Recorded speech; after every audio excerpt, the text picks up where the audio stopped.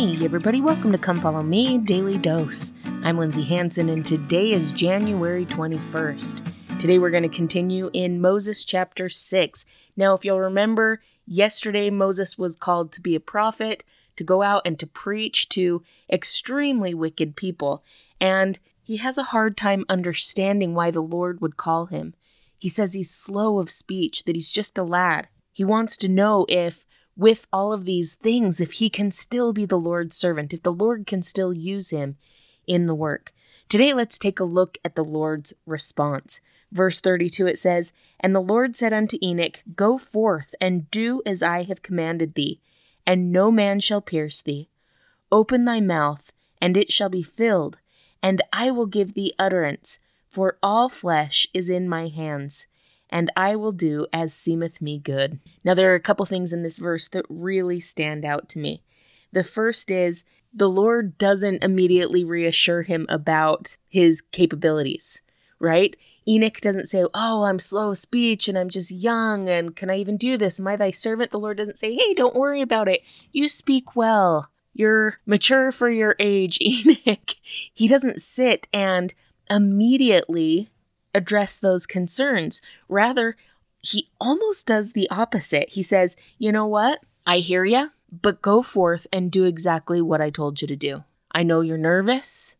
I know that you're worried about the way you speak. I know you think you're young, but go forth and do what I commanded. Cry repentance to the people."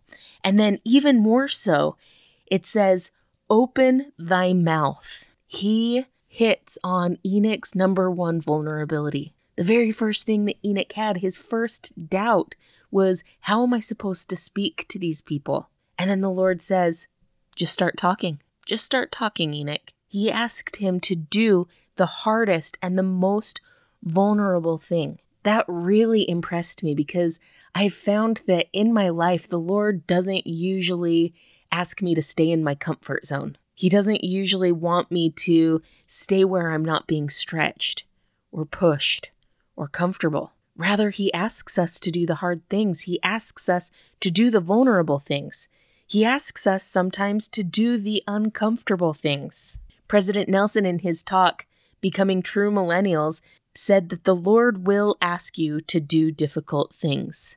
That is just part of his nature in trying to teach us and to grow us and to stretch us and to make us more.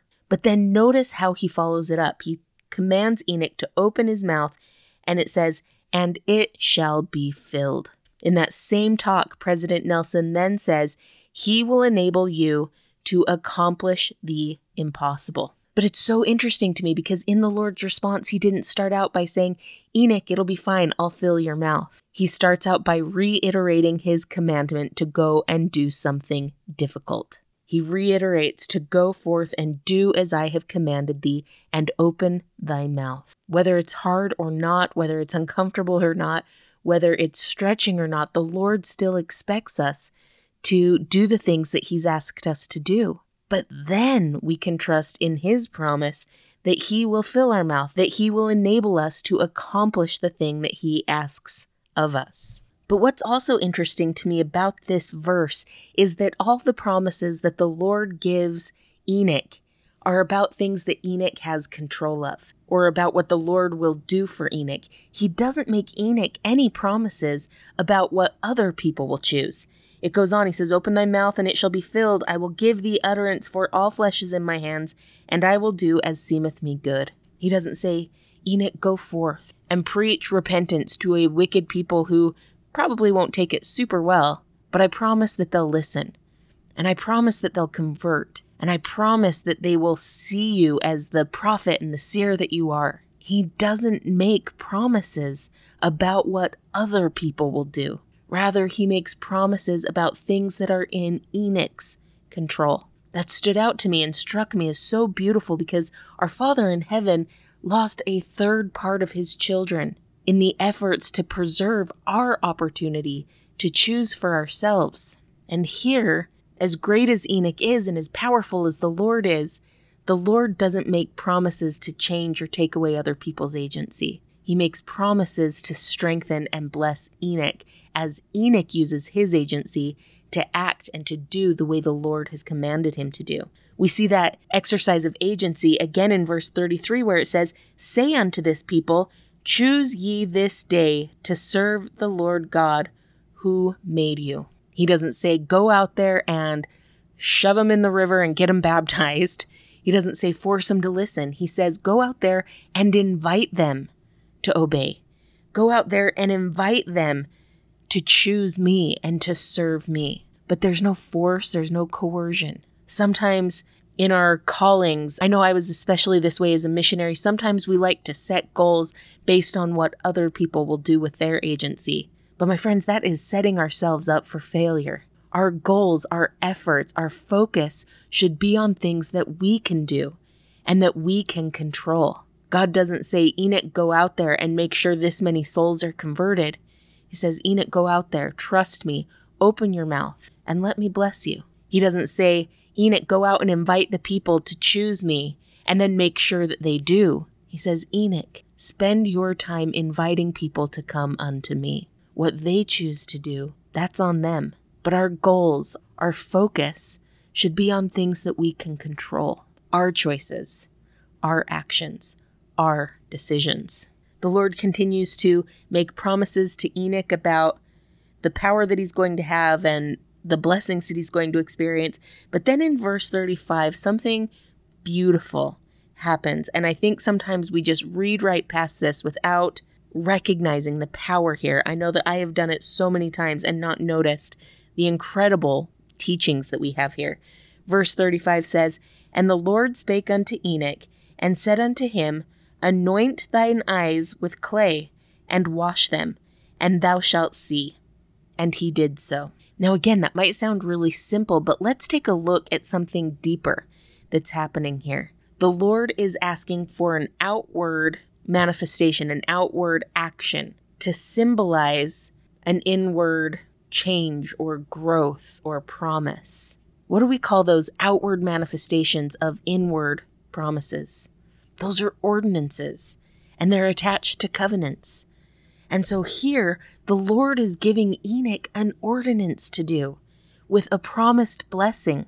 The ordinance was for him to anoint his eyes with clay and to wash them. Think about the outward ordinances that we have. We have washing and anointing as well, but we have more than that. We have baptism. That's an outward manifestation of an inward covenant and promise. We have the sacrament, an outward manifestation of an inward change. And that's exactly what's happening here. This anointing and this clay and the washing, that had nothing to do with the clay. Enoch wasn't blind. There was no medicinal purpose to this. It wasn't about the physical. Rather, it was an outward physical manifestation of an inward covenant and an inward promise. Beautiful, beautiful ordinance that we see there.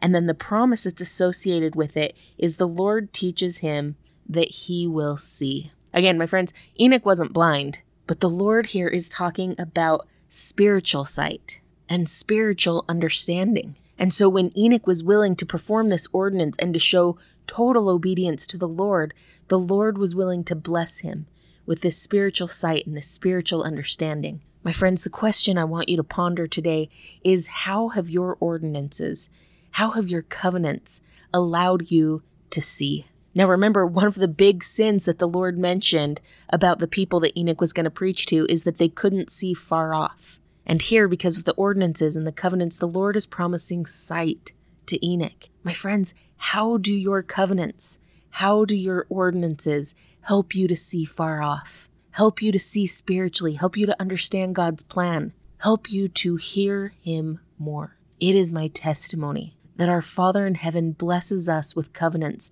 blesses us with ordinances, so that he can give us spiritual sight, so that he can help us see afar off, and so that he can help us come nearer to him. Thank you so much for listening today. If you're enjoying this podcast, make sure to follow us on social media, subscribe, like, comment, or share. This has been Come Follow Me, Daily Dose, and I'm Lindsay Hansen.